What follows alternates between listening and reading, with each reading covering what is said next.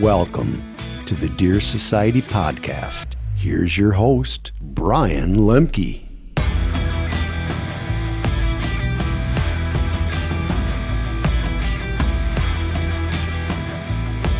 Well, hey everybody, welcome back to the Deer Society podcast. Thanks for tuning in. I'm Bryan Lemke, joined by Mike and JJ Ducart.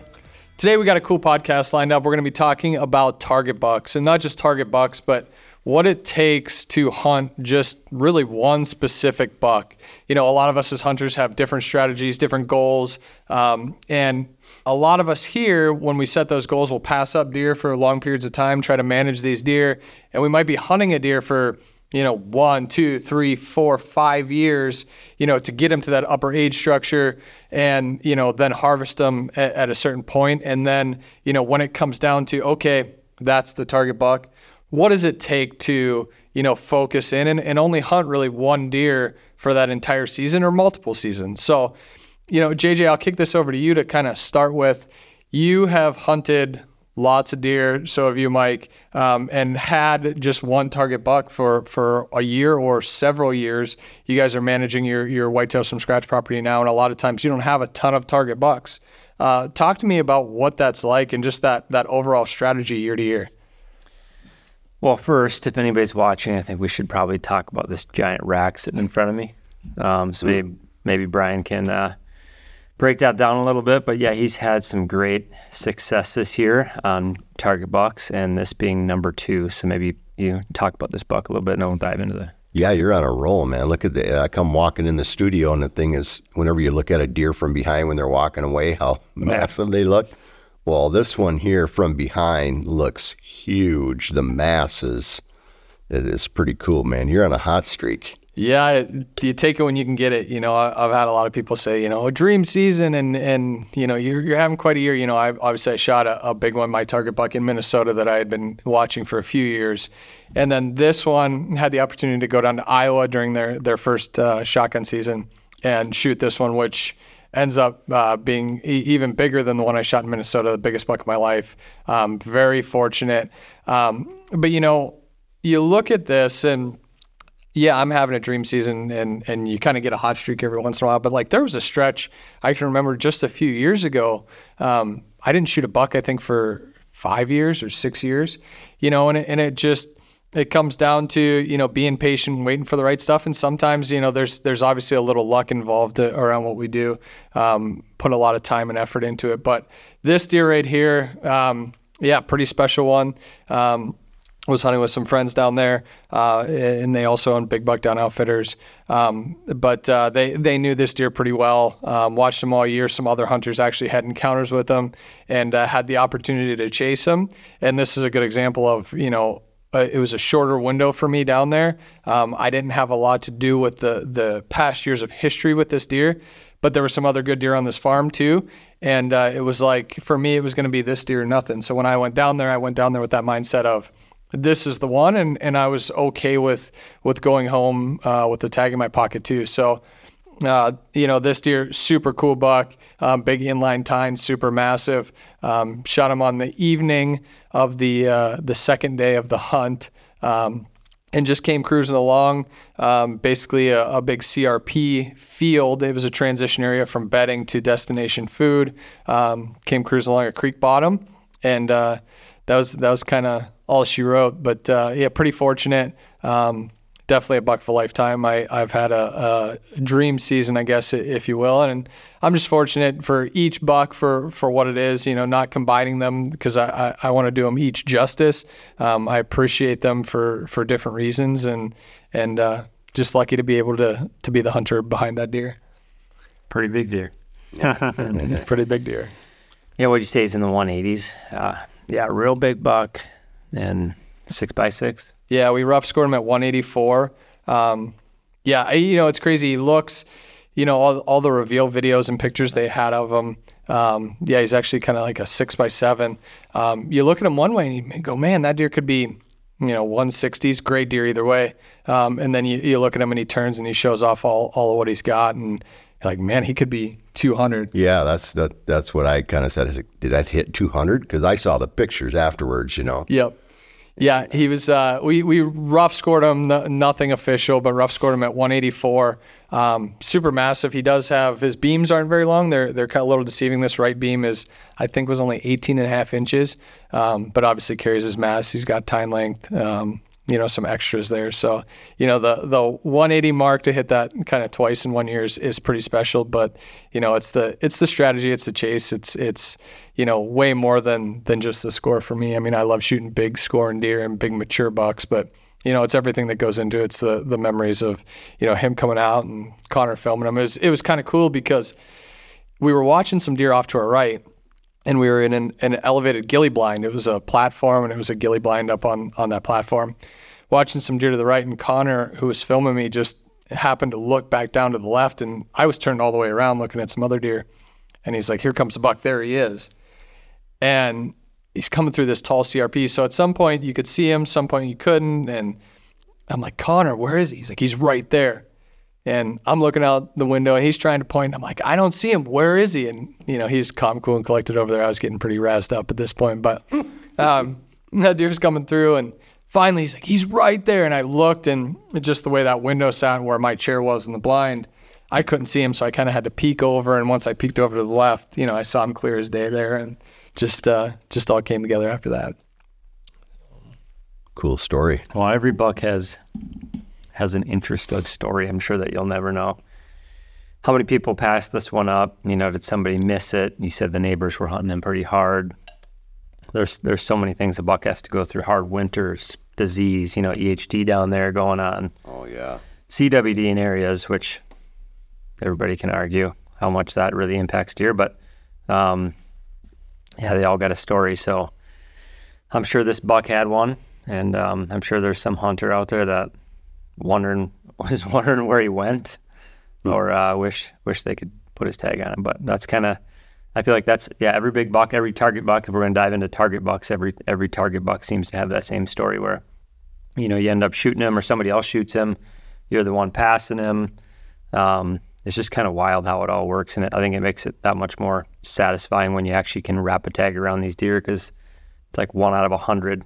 I was trying to think yesterday. I was like, target bucks, like what? So we're probably talking 5.5 older. That's kind of generally what we're looking for. Yeah. It could be 4-year-old, could be. So that changes a little bit, but how many deer die or get shot out of a big group of bucks in order to get one target buck? Is it 99 out of 100? Yeah, I don't know. Yeah, it could be higher than that. I don't know that. I'm saying JJ's a little bit on the glass half empty side today because he's on a dry run on this season. I don't know. We got, how many 4-year-olds do we have going on the season? We had 6 to 8 in that one spot. Now there's 2 left. So that's just the 4-year-olds. But then how many 3-year-olds before that got shot? Well, I would say you're accurate. You're So accurate on the last actual surviving 5-year-old. I bet it's 1 out of 100. Well, I don't know if it's quite that, but if you look at what we've experienced, I can see where he's coming from, because if you look back, I'm just going to go back 5 years because that's our number, okay, a 5.5-year-old deer. So if we go back 5 years, how many target bucks have we been after? You'd have to look for that number, and it's a lot. I mean, there's no way I can just, in the back of my mind, think about, okay, well, there's this one, that one, and start counting them. You can't. There's too many to do that, okay? Now, I'm talking, probably 2.5 to 3.5-year-olds when you really identify if this guy's going to be the real deal or not.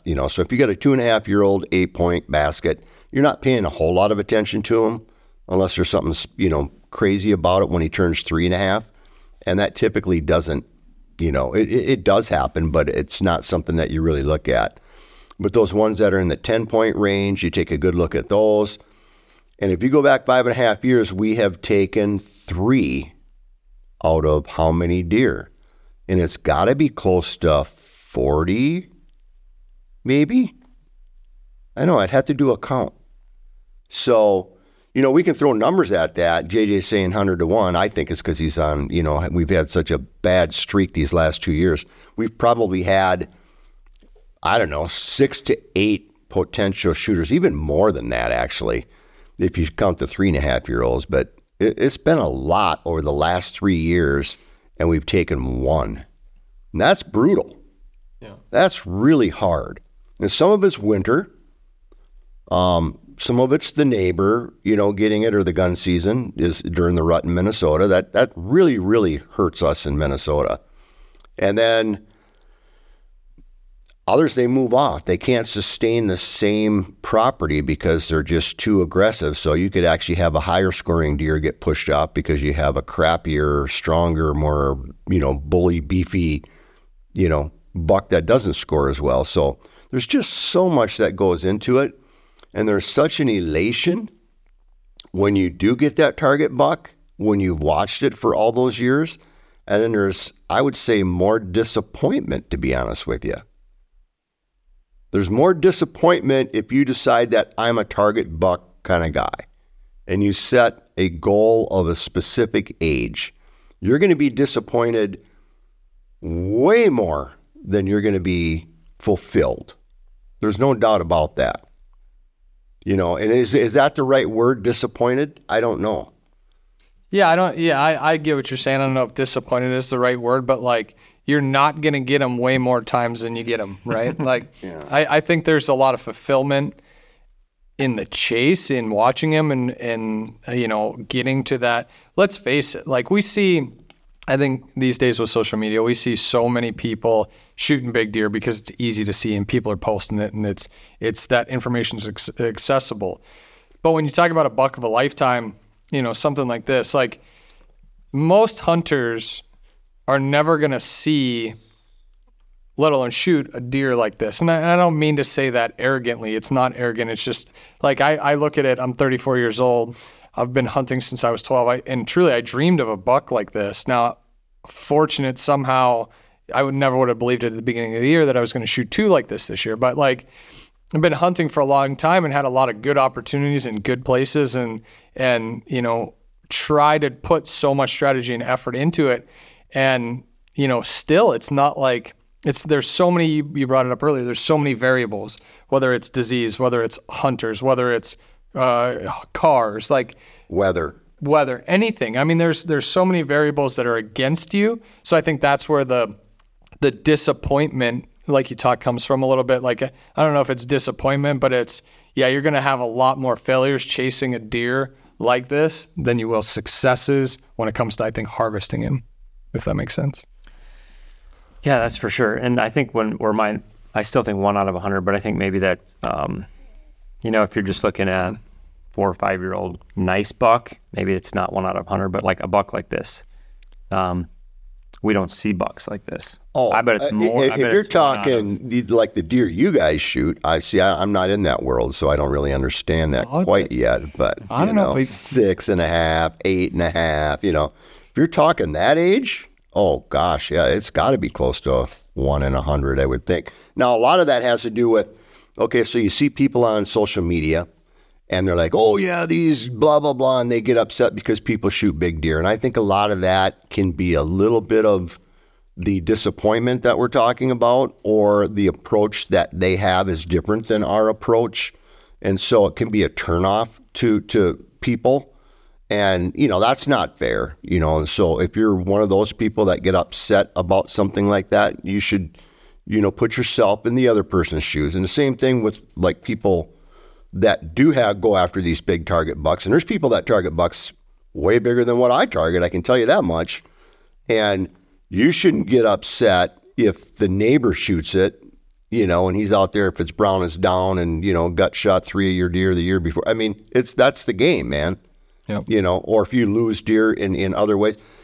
You can't make it a personal thing against a person. I can't preach that enough. And I'll tell you what, it's so hard not to get frustrated or upset because deer hunting isn't a competition sport, but people get super competitive for some reason. I don't know why, because I'm not competitive at all. If I see somebody shoot a big deer, I am just so happy for them. But I'm at a different age too. I've gone through the part where I used to get really revved up and upset if somebody screwed me up or shot my deer, I wasn't upset at the person. I was just upset that, God, he's gone, and almost had a kind of a, you didn't deserve the deer type of attitude. And that's way off track, man. That's way off track. You can't do that. You can't be that way.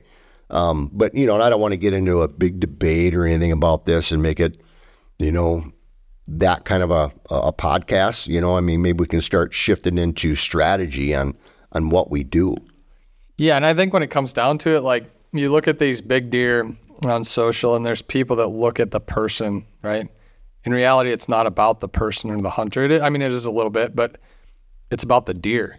Like that's what it's about. It's about showcasing that deer, their life. Like that's the first thing that I thought when I picked up that deer. I know when I picked up a Minnesota deer, same thing, every deer. If this deer could talk right now, like imagine what its life was. Like we obsess over that, thinking about these target bucks and like what they do and how they move, and year after year, just all those different things. We obsess over it. They live their life. And if you could just like somehow understand, go back and hold those horns and like warp into this world where you could see all that, how cool would that be?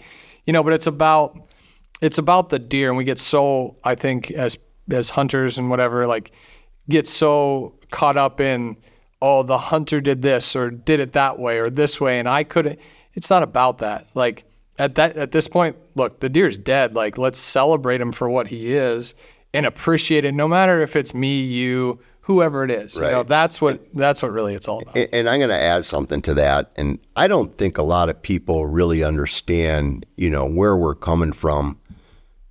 If you look at the inception of actually basically the company Illusion that I started and the Deer Society that we kind of created out of default based off of information we wanted to share, not one thing has ever been about a specific person, or I'm going to say me.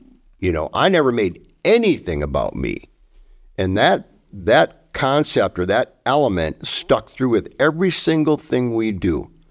If you look at all of our not podcasts, but all of our videos that we've done and everything else, it's not about JJ shot the big, JJ shoots another big, and JJ does this, and Bryan shoots it. It's never, ever been that way. So you see the name of the deer. We name the deer, and it's always about the deer. And it's always about trying to help others be successful in the field. That's the core of everything that we've ever done. And I think people like that. That's what made us go viral. I'm being a little, cocky there saying that we're viral, but, we have a pretty decent following. There's a lot of people that do, watch or have heard or use our stuff and our products. And I think it's really appealing that way. So if you take that and you can embrace that thought process, exactly what you just got done saying, it's about the deer, it's about the hunt, it's not a competition. And I know it's hard, because if you don't get disappointed or if you don't even get a little angry sometimes, then you probably don't really have the passion and don't really care. It's just a matter of how you harness that and how you learn from it and how it builds you as a hunter, dealing with those situations. Like JJ said, 100 to 1 if you're going for a big boy. Yeah, and like you said, if you don't care and you're not passionate, then you're probably not very successful either, whether it's deer hunting or something else. That's a good point. Because it takes a lot of effort and a lot of time and a lot of thought and strategy to get one of these big boys down. But what are some of the common elements that all really big target bucks have? That's a good question. I got a couple thoughts, see what you guys think. Yeah, I'm trying to process that a little bit. Yeah, I think I think all these deer are different. I think, again, I think it goes back to a lot of variables in different spots. So how much pressure are they getting? Like there's deer that live on big private, pieces of ground that really don't get touched and don't get pressured. So I think those deer maybe could act differently than, a big deer that, and they're still out there in urban areas or high pressured areas. You see big deer get shot in both of those scenarios. So I could tell you what I think the differences are a lot more than what I think the common things are. I think one of the most common things is obviously these deer, they get big for a reason. You hear it, it's cliche, but they know how to survive, whether they're in a high pressured area or low pressured area, whatever it is. I think that they, one, they know where safety is, right? They have a core area that's safe, and they have cover, and they know how to hide and not be present or shown at the right times. I do think one thing though, and this is a tactic that I use a lot, is these deer, when they find those areas or they find things that they do year after year, whether it be where the first doe is going to come in and where they take them to breed them, where they will change their pattern to, coming out of the summer or moving into the pre-rut or even after that late season. I think these big deer, these mature bucks, they've lived it year after year, and they've understood that they're safe. So watching those historical patterns can be a great way to try to figure out what those deer are going to do, especially if you're hunting them year after year. Like, I feel like they figure out how to survive, and they stick to those guns. So really, I would say one of the most common things to watch out for is just like, look back. If you can figure out what they did for the last 2-3 years, it's worked for them, they're probably going to do that again. I got to agree with a lot of that too. And I would say kind of what you did, it's like every deer has its own personality, but I think one common thing, and this is a general statement, is that when deer get older, like older deer, I'm talking, it starts at 5.5. But then as it gets to 6.5, 7.5, and 8.5, there's a real consistency that I've kind of seen, and that they just totally get way smarter. And that's kind of what you were saying, but they get super smart. I mean, they've had the experiences, they know what to do, they know what not to do. They picked up on things and created a behavior of, like make sure the smaller buck goes out first, hang out on the edge of the timber, don't come. They get very nocturnal. They can disappear for an entire season. Some deer won't even walk around cameras. They could be on your property and you have no idea. And so the old adage that you can't shoot a 200-inch buck if you don't have a 200-inch buck, that there's just that. I mean, that's just common sense. It's just the truth. So then you get back to other philosophy. Well, are you managing deer? Are you letting deer go? How do you know? I know we've hunted places that I would say over 90% of the people that hunt that area have no clue or had no clue there was these huge bucks there because they don't see them. They didn't know they were there. They're not walking around during the daylight. They're not out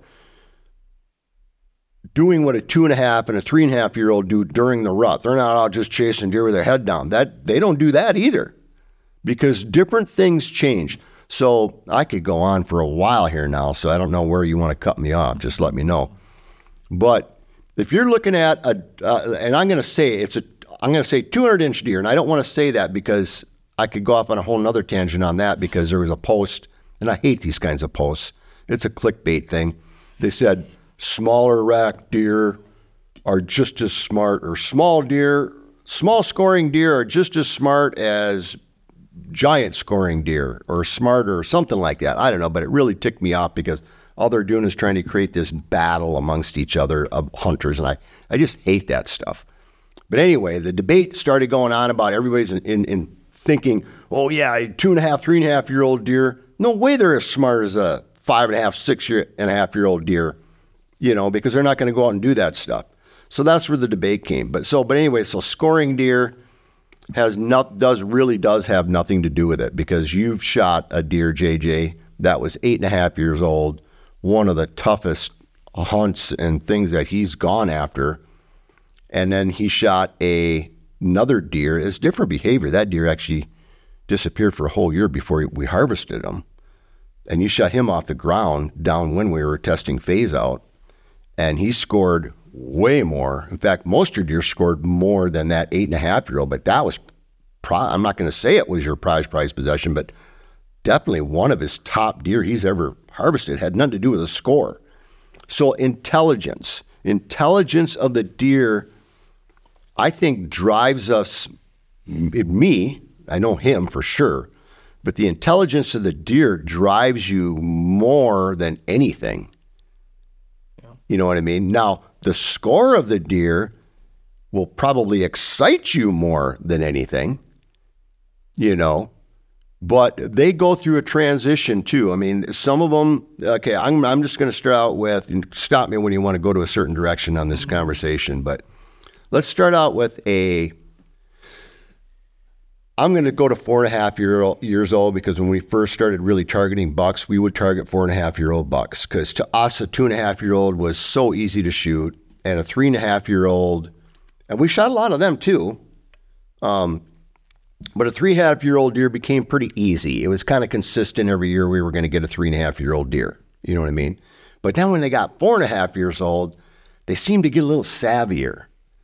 But those are the ones that they start that 4.5-year-old, they have a higher chance of survival rate because they're not doing the stupid blind doe follow. Once they hit 4.5, and this is just things that I've noticed, once they hit 4.5, they start to lock on does and they start to kind of understand what's going on around them. Even though the rut is kind of driving them crazy, they'll still stay nocturnal. They'll still lay back. They're not going to just go out and run randomly wild all day during the daylight hours. They start getting smarter, okay? Now, they're very killable because I think they're very patternable at 4.5 years old, you know, because they go back. And that goes back to what you're saying. They learn where they're safe. They learn well, that 4.5 years is when they start to think that way. Hey, this is safe. I'm going to check this. And you start to see a real consistent behavior. And so with today's technology, you can start to track that. You know, that this deer's doing this on this wind, on that wind, on that wind, on that wind. And you can really get after them 4.5-year-olds and be very successful. Okay. And then you go to 5.5 years old. 5.5 years old, they get even smarter. Now they're not coming out until right before the daylight. And that's if they're super comfortable. Remember, now they've learned these areas where they feel they're comfortable. If they're super comfortable, they'll start to come out on the edge of the daylight. They're not going to run during the middle of the day consistently at all. Now, if they're on an actual hot doe that's dripping, you know, that goes out the window a little bit, but that's not very long. You know what I mean? And that's just the one little time slot during that particular day, too. So their behavior changes to more being with the doe. And they become, in most places, a 5.5-year-old deer becomes more of the dominant buck. And so the does tend to be selecting them a little bit more than a younger buck where they got to go chase and just try and get some. So the dynamics of their situation is changing, okay? Now the does are receptive to them. And they're not going to go chase the first doe, estrus doe, that it's like it's her first year. You know, I don't know if they come in at 2.5. I'm not a scientist on that, or 1.5 years old. When they're breedable, maybe you guys can chime in on that, but they're not going to chase them does at all. They're going for the seasoned doe because they're more of the dominant buck on the property, and most likely that seasoned doe knows it, and she's probably going to go to him. So he doesn't have to chase near as much. Now you get to 6.5 years old, even more dominant. Now they're driving off the 4.5-year-olds that think they're tough, and they kind of carve out their territory. So now they don't have to go look for that safety territory because they own it. Okay? So that's another thing that's going. Now, how long do I want to go on here, and when do you want to jump in on a different topic of this? Whenever you want. Okay, so 6.5, we've noticed that. That's usually about it. You're not going to, it's rare that you're going to run into 7.5 and 8.5-year-old deer and 9.5-year-old deer I've only seen once in my life, in my entire life. So that we've documented. And I was blown away at that. That deer looked like he was a Brahma bull. It was amazing, the size of that deer. All right, so where are we at? We're at 7.5 or 6.5? Yeah, you just kind of came out of 6.5. Okay, came out of 6. Now we're going to 7.5. So now 7.5, they change everything. Now they probably shouldn't be alive. And all the deer there, the genetic superior being, they lay their scent out. You can smell those deer coming to you. I mean, they stink so bad. They take over a property, and they are just a beast. Now, that deer, physically, size-wise, it doesn't matter what his rack is probably going to kick the crap out of any deer that comes anywhere near his territory. So if he's carved out that area that he knows is safe, and he's been doing it for years and years and years, and now he's basically, upper middle-age deer. Actually, he's an old deer, almost a grandpa that's not going to take any crap from anybody, an old salty war veteran. He actually exposes himself more like an bull elk. We watched it. And that's where we learned that language. You learn that language with Rod White down in we didn't even know deer did this. But they go out there and they do that big, growly, long breeding grunt that just goes almost like an elk bugling, and it goes on for at least 13 seconds. It's just the most crazy thing. If you heard it out there, you'd think it'd be Bigfoot. Never heard of it, didn't even know it existed. And Ross, no, yeah. And then JJ captures it on film. And it was crazy. What do we call that? The croaker. So we call that croaker or croaking. We name, they kind of name that. And so now you're at that age where they'll get out there and they'll just, and it's usually always, in our area, it's that first frost, typically the first week in October. But that first frost, hard freeze frost, they start to come out and say, all right, because you don't even know if they're still alive at that point because you don't see them. You don't even see them during the summer. You know what I mean? And then all of a sudden they just come out and they show up and they just, here I am. You know what I mean? And the does are like, oh, there he is. You know what I mean? And so he don't have to go chasing around for nothing. Yep. He's the guy. Now the little guys are running around 3.5, 2.5 stuff. He usually won't pay attention to them, but sometimes if they see that it is a breeding buck that is a bit of a challenge, they will go and start to stake out that territory and push them off. And those bucks don't even challenge them. They just go away. So that's 7.5 and 8.5. And then if they can even get to 8.5 or 9.5, they just own it. They own it all, and they become actually easier to kill as they get at that upper age. And I don't want to say easier because they're super, super smart, but I think you can pattern them because they feel so confident and they take over that area. They will develop a pattern that's very patternable. But you better not screw up, because if you bump them one time and they figure out you are there, it's probably done for the whole season. Yeah. So it's very, very, anyway, that's enough rant for me. That was a good summary. And just for everybody listening, so that's kind of what we see here. It doesn't mean that that's exactly what happens everywhere, because there's different number of hunters. Deer travel different in Kansas, look down in Mississippi, and we don't know that. We don't hunt that. And same thing in Texas, but it would be interesting to know and hear more about that. Yeah. But go ahead, JJ, sorry. Yeah, I'm going to jump back. Yeah, you've shot more big bucks, I would say, of those upper echelon bucks than anybody sitting in the stable. For sure. What do you see common traits of some of these upper echelon deer? Well, that's while he was going through the whole summary, yeah. I was thinking about something there. I feel like there's two routes to get to a big upper age class buck, and it's like the big sanctuary, the big safe zone. Nobody can hunt them. Whether, like around here, we see that a lot with quarries or landfills or these areas that people can't go or hunt. Or a doctor, areas. Yeah, residential. That's true. That's 100% on. Some thick stuff toward, city limits or something like that, where they behind some a business site, or it's just this overlooked spot that nobody can really hunt. Everybody's kind of on the outside looking in. I feel like that's what grows really big deer around here. And then there's also the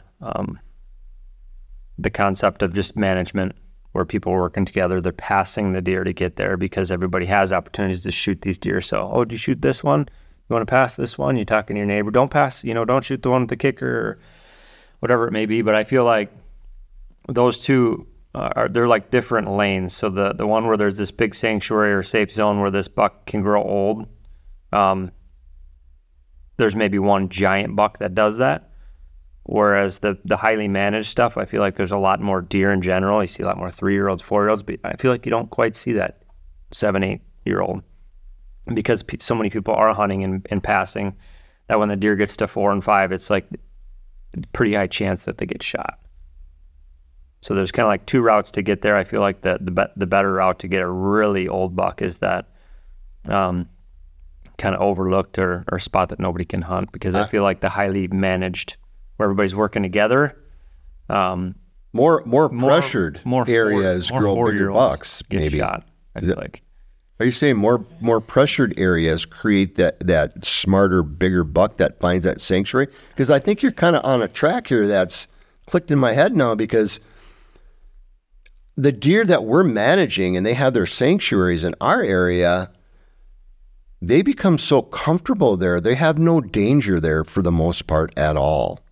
And so it's like, oh yeah, I can just live here safe. It's different behavior than if you get a buck that's being chased his whole life and pressured and finds a sanctuary. That's a little bit different. That's a heck of a point that I hadn't really.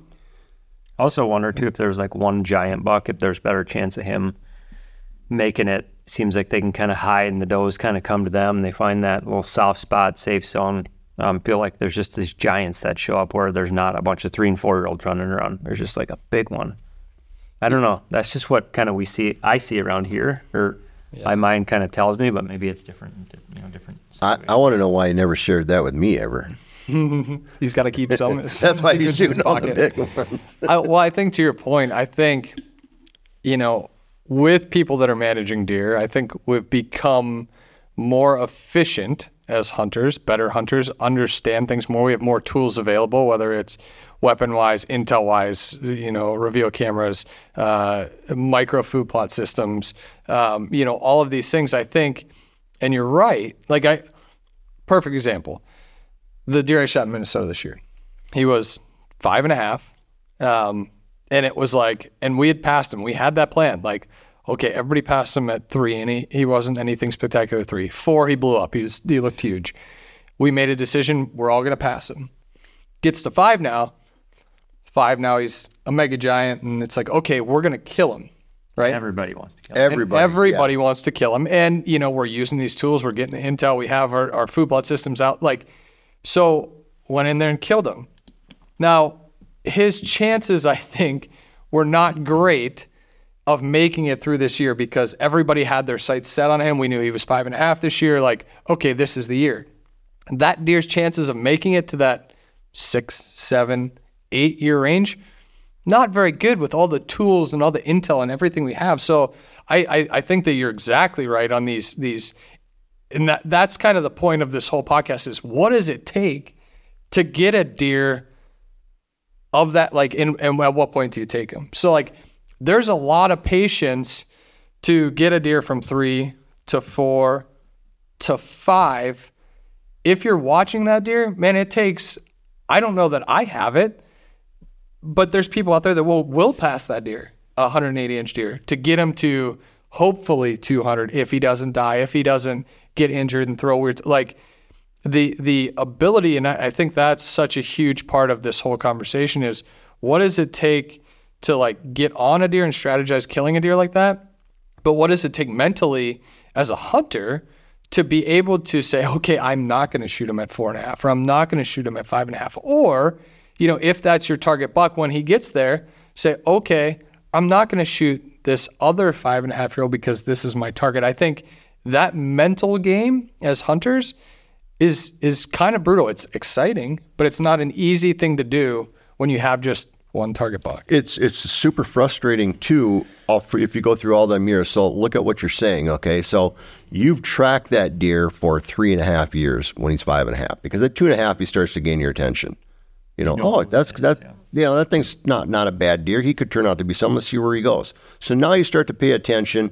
What's he doing at 3.5? What's he doing at 4.5? You got this intel, and and you understand this deer, and he's got this behavior, and he hasn't been pressured because you're leaving him alone. Even if he did encounter you at a younger age and he didn't process it as danger because he's never been in danger, You know what I'm saying?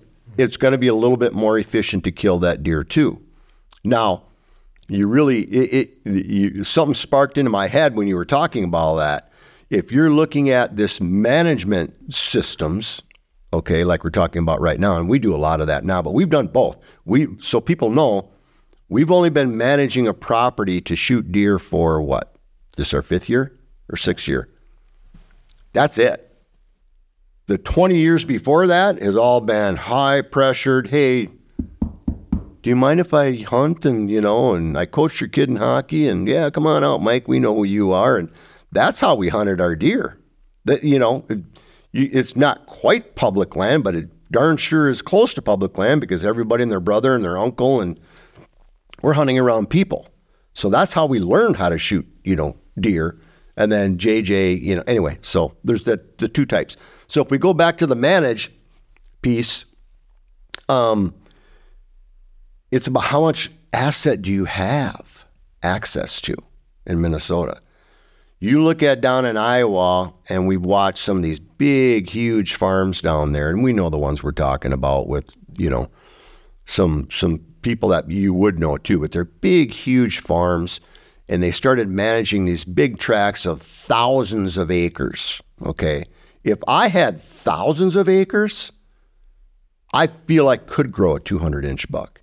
And I guarantee you at my age now, I would absolutely be passing up 5.5 and 6.5-year-old deer if I knew they had the potential to score higher. I'm going to take out, and we do that now, I'm going to take out a crappy 4.5 that's injured or whatever that I know is going nowhere, or 5.5. I will take those deer out without a question and want to actually get them off the property. I'll just take them out. It's not a big deal. I enjoy, hunting deer, and I enjoy, taking deer. But if I had that big property where I didn't have to worry about the neighbors shooting it, and I could hold 2 or 3 or even 4 giant 6.5 to 8.5-year-old deer, and they could coexist, that's a different world now again. Mm-hmm. And I think people don't really think of it that way, but they're understanding once they get a piece of property, and they're like, oh, if I just add on a little more, if I get a little bit bigger, and then this neighbor can't get that, and then, and I think that starts to go to that default. So I guess hunting asset is huge on, understanding, and I'm going to have to just say that it's going to contribute to the success of taking huge, large deer, because you're going to be able to have more target bucks on one property. We're with 240 acre, or no, what do we got here? 200 acres? Mm-hmm. Here, they're roaming other properties, but we're hanging at about usually 2 to 3 a year of target bucks. And they're not all staying on the one property because they can't coexist so much. Unless they're in the same bachelor group, they'll establish territories and not try and push the other one way off. So taking that and then circling back, JJ, I want to kind of circle back with you here. Other common things or strategies that you've seen in these, target bucks that you've chased, like what are the things that you've seen time and time again that, they all kind of have in common or they've done? Yeah, I think it's really what they've done is always different. Every buck I've shot, every buck I'm sure you've shot, you shoot them at different times of the year, right? So like when you were down in Iowa hunting this buck, I remember I texted you, are you in the A spot? Like, are you in the spot to kill it? Like, that's important too for targeting big bucks. It's like, we've been hunting deer this year where we're like not in the A spot. We're probably in like the D spot, F spot, Z. We're in Z. I don't know if we even got a shot sometimes, but that makes a big difference on success too. Like, are you going to be where that deer is killable? I don't know exactly what your situation was with this buck, but you said you were in the A spot, and I was like, well, Brian's got a pretty dang good shot. So yeah, I've had, I think like I'll go through some bucks Beamer. I think I was in the A spot. Like he showed up during pre-rut. That was my buck to either shoot or, that was my buck to lose essentially, right? Curly, I don't know if we were not in the A spot with Curly, but it came late season, so that's a totally different factor. Like maybe you got food that pulls these deer in from all these sanctuaries or safe spot. That's a tactic that you could implement on a really big deer. I think we've always talked about early season, late season being the best time to shoot monster bucks. Well, then you shoot your two big bucks. I'll just add that I just want to say to Curly, because Curly is not a managed deer. He wasn't on a managed property. Curly, we identified a weakness that he had, and that was and then you took the other elements. Maybe you want to walk through. You know what I'm saying there? You knew that was his weak spot because we documented it. That's his only weak spot that we knew of. The year before, that guy didn't even show up. We thought he was dead.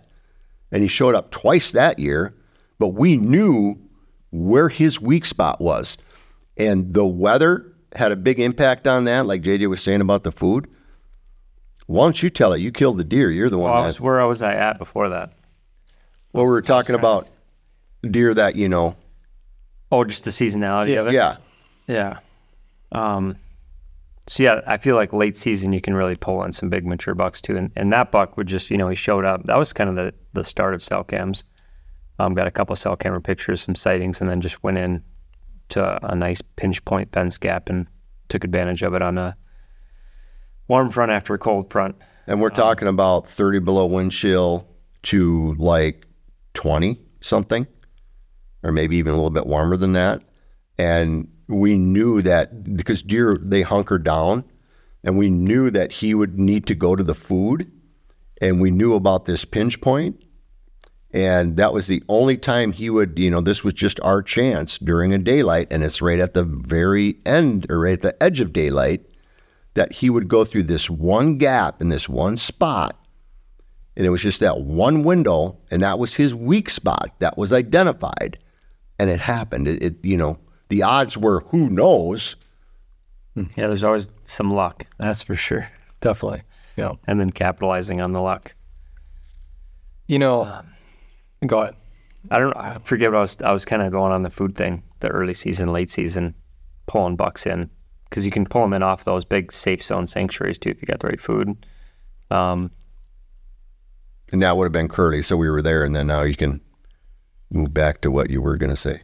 Yeah, and then there's always the, like Beamer. I had a chance to shoot him when he was 5. If I would have done that, well, then that story's over, right? So it's like you look at, there's always that question, too, like when should you shoot, when should you not shoot, what's the end goal? Yeah. Neighbor missed him. There's so many things, like for a buck to get this big, they got through the gauntlet. There's no question about it. Whether they were in a huge sanctuary or not, they slipped through the cracks somewhere. Here's what I'm gonna say, and I'll use this year as an example. But like common strategy on this deer, the one I shot in Minnesota, 100%. I won't say 100%, but so much of that is based on intel, and then strategizing based on that intel. So like in Minnesota, we run a lot of reveal cameras. That deer was kind of all over the place. And, I understood what he did the 2 years before that. But, during that late October time, mid-October time, he started moving back into that core range. And I knew that because of cameras. Now, I wasn't getting pictures of him every day, and I never had a picture of him where I ended up killing him. But I had intel around there that made me understand that, look, this deer is becoming killable. He's starting to move during the daylight, and he's in this area. And I was picking the right window, going with a gut, kind of getting in there where I knew I had the wind and some different things. But it was intel-based. This deer, what I can tell you is this was a big farm that I was hunting on. This deer was going to, a week before this deer was going to a standing bean field, and he was doing it pretty regular. And like, those guys had put the work in. They were running a bunch of cameras. They were getting pictures of him daily. Had a blind set up. Like, this was where I was going to kill this deer or maybe have an opportunity at him. 3 days before I got down there, this deer completely transitioned to the south side of the farm. So like you talk about that A spot changed in a hurry. He moved to the south end of the farm. It was mild weather. I don't think that rut was tailing off. There was a lot of pictures of him midday, and I think there was, a doe in there. I think he was probably with a doe or a hot doe, whatever it was, and he was going to that food. Weather was cold. Weather turned mild. He shrunk back down to the south side of the farm. There was way more cover down there. If we would have continued hunting that deer on the food, I I would almost bet that we would have never seen him. He might have been there at night in the dark. We transitioned to that south side where he was traveling in this corridor where he had cover, and killed him on the second night, half an hour before dark or 45 minutes before dark. But it was understanding that intel. I feel like with these big bucks, and this is the key.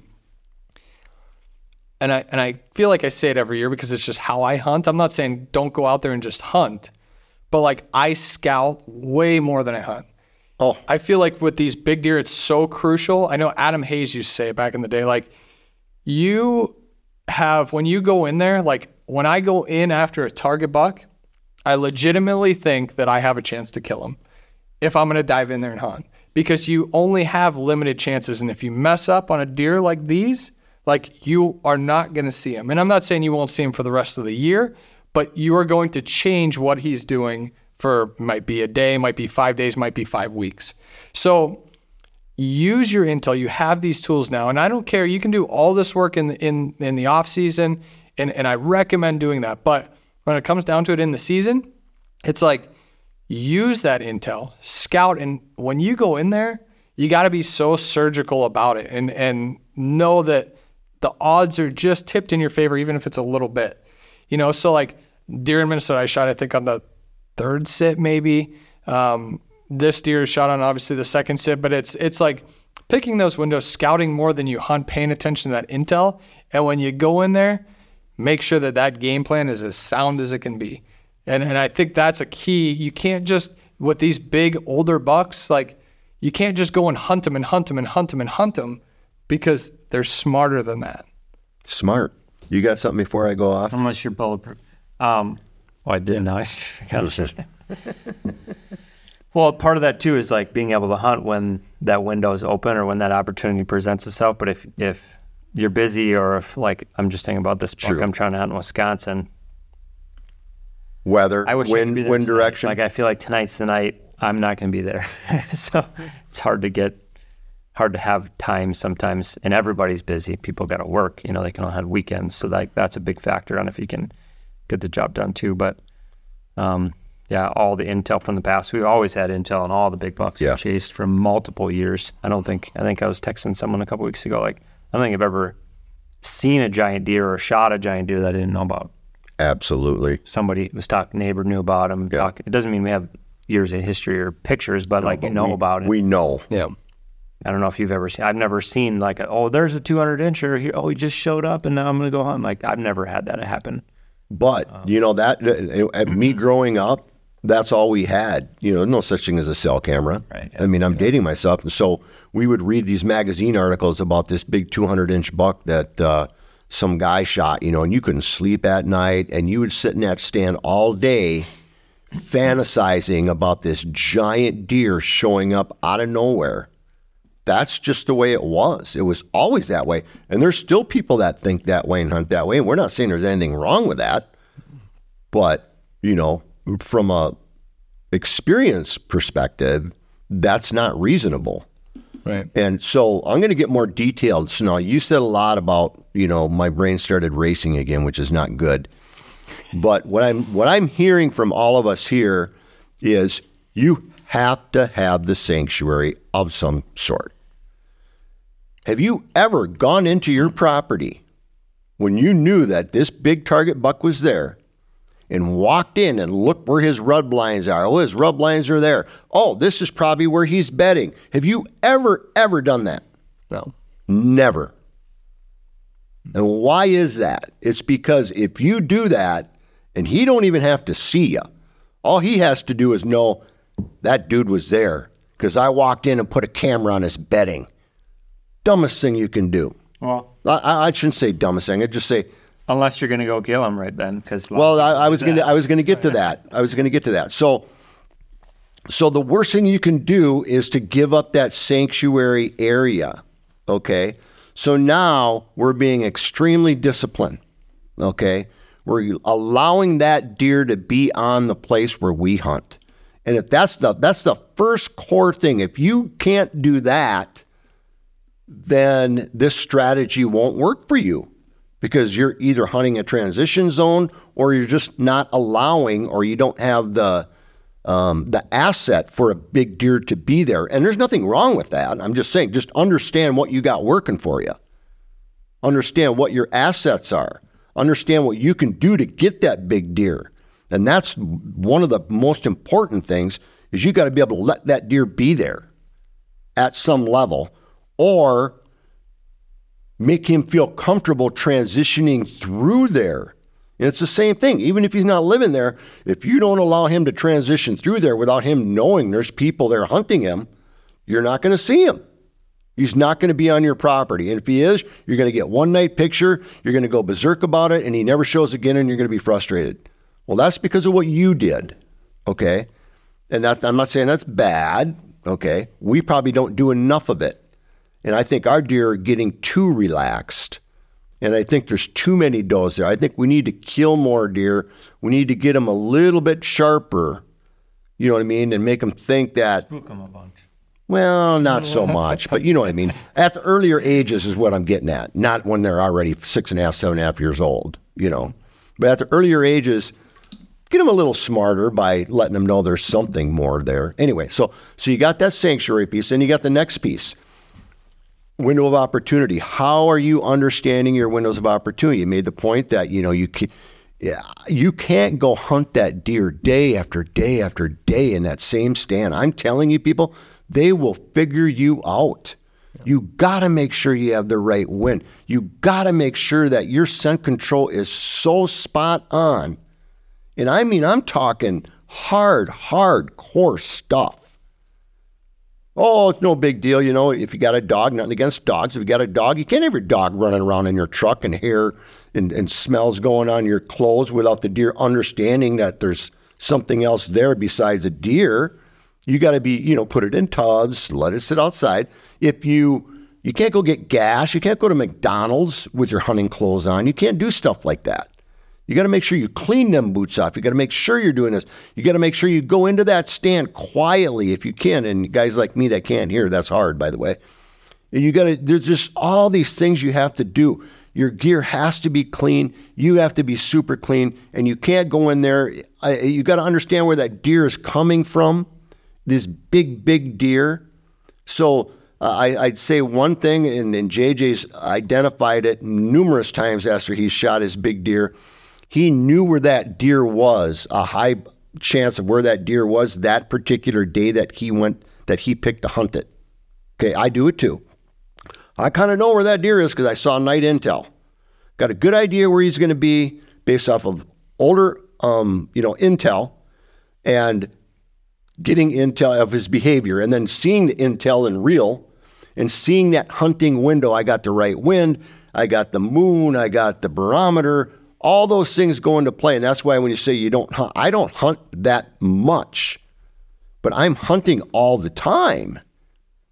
You know, I'm making sure there's water out there when I get a chance. I'm making sure things are, that's part of hunting, making sure that the stands are right, doing little tweaks, studying that deer, finding that window. When that all lines up, boom, I'm out there, but I can't bump that deer. I can't spook that deer. I might not be able to hunt him in the morning in certain spots because I know I'm going to bump him. That would be the worst thing you could do. So now you know he's been showing up in the morning, but you can't hunt him that morning because you'll kick him out of there. It's just all these little tiny details that we're talking about. Then you got to understand, what is their window of killability, like we talked about with Curly.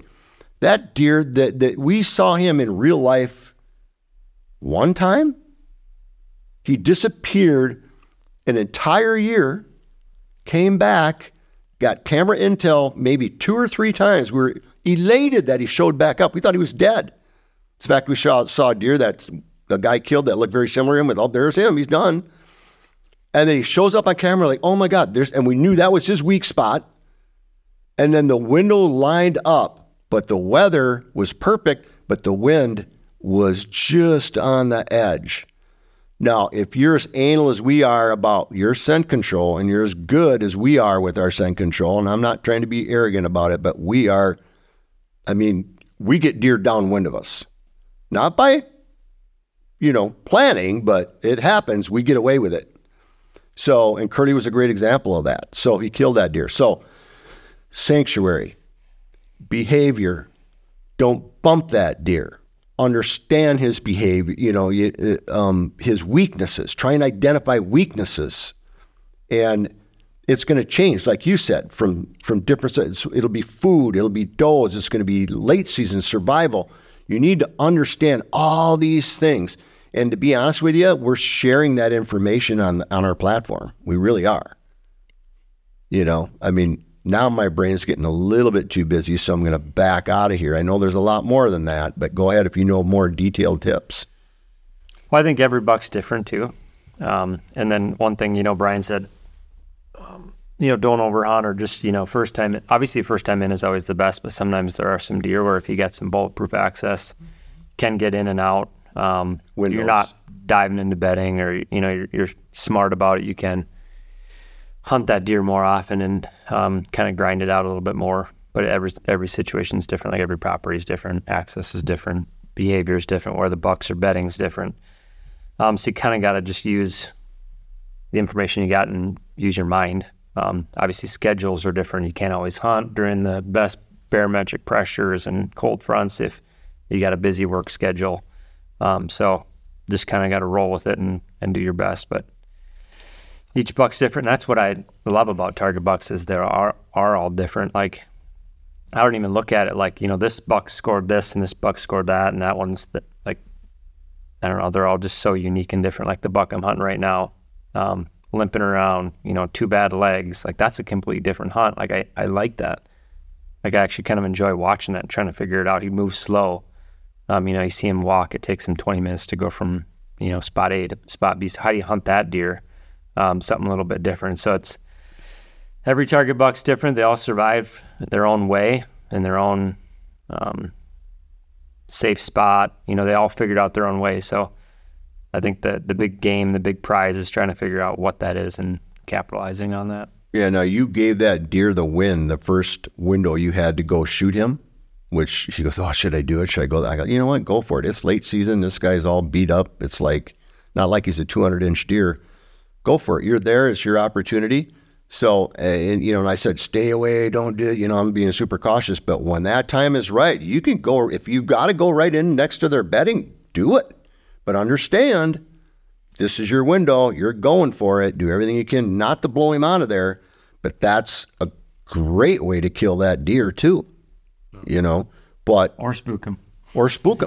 It's it's exactly. Well, I like your odds, and we're going to wrap this up here because I know some meetings got going on. I want to maybe continue this podcast at some point too, and do maybe a continuation because I think there's a lot of different aspects we can talk about. I like your chances on that Wisconsin buck. If it were me, I'm excited just hearing you talk about it. We're in that late season time now where we don't have super cold weather though. That would help. But that deer, he's a little injured. He's going to these food sources, going to prime time. He's going to beans. He might do it tonight. But it's not like he's going to go and do something completely different. He's moved in there now. He feels comfortable. He'll probably keep doing that here for the next. So, you're going to have this window again. I'd be really happy if he showed up on camera on the prime time tonight. God, that is a validation in my mind that, okay, he's doing that. Where's that next window that I can now jump in there? So, I like your chances there. But I think, we've talked about a lot of things. Intel's a great one. Patience, I think, mentally, physically, as much patience as you can have when you're hunting a target deer. Wait for them to do the right thing. The killability thing that's what's crucial. And there's lots of big deer out there. Killing them is not easy. And the hardest part about it is being patient. It's a chess match. There's so many variables. But if you can be patient and then have a little luck, that's where, maybe end up having dream season. And you never know. A 220 might walk in that you didn't know existed. Never know. Well, guys, thanks for tuning in. If you're watching on YouTube, make sure you subscribe. Download the free Deer Society app. Tons of instructionals, information, hunt breakdowns out there. Still a few more hunt breakdowns coming. So good luck if you still got a tag out there. Thanks for tuning in. And hopefully we're going to continue maybe part 2 of this podcast coming up here in the coming weeks. So thanks for listening. Good luck.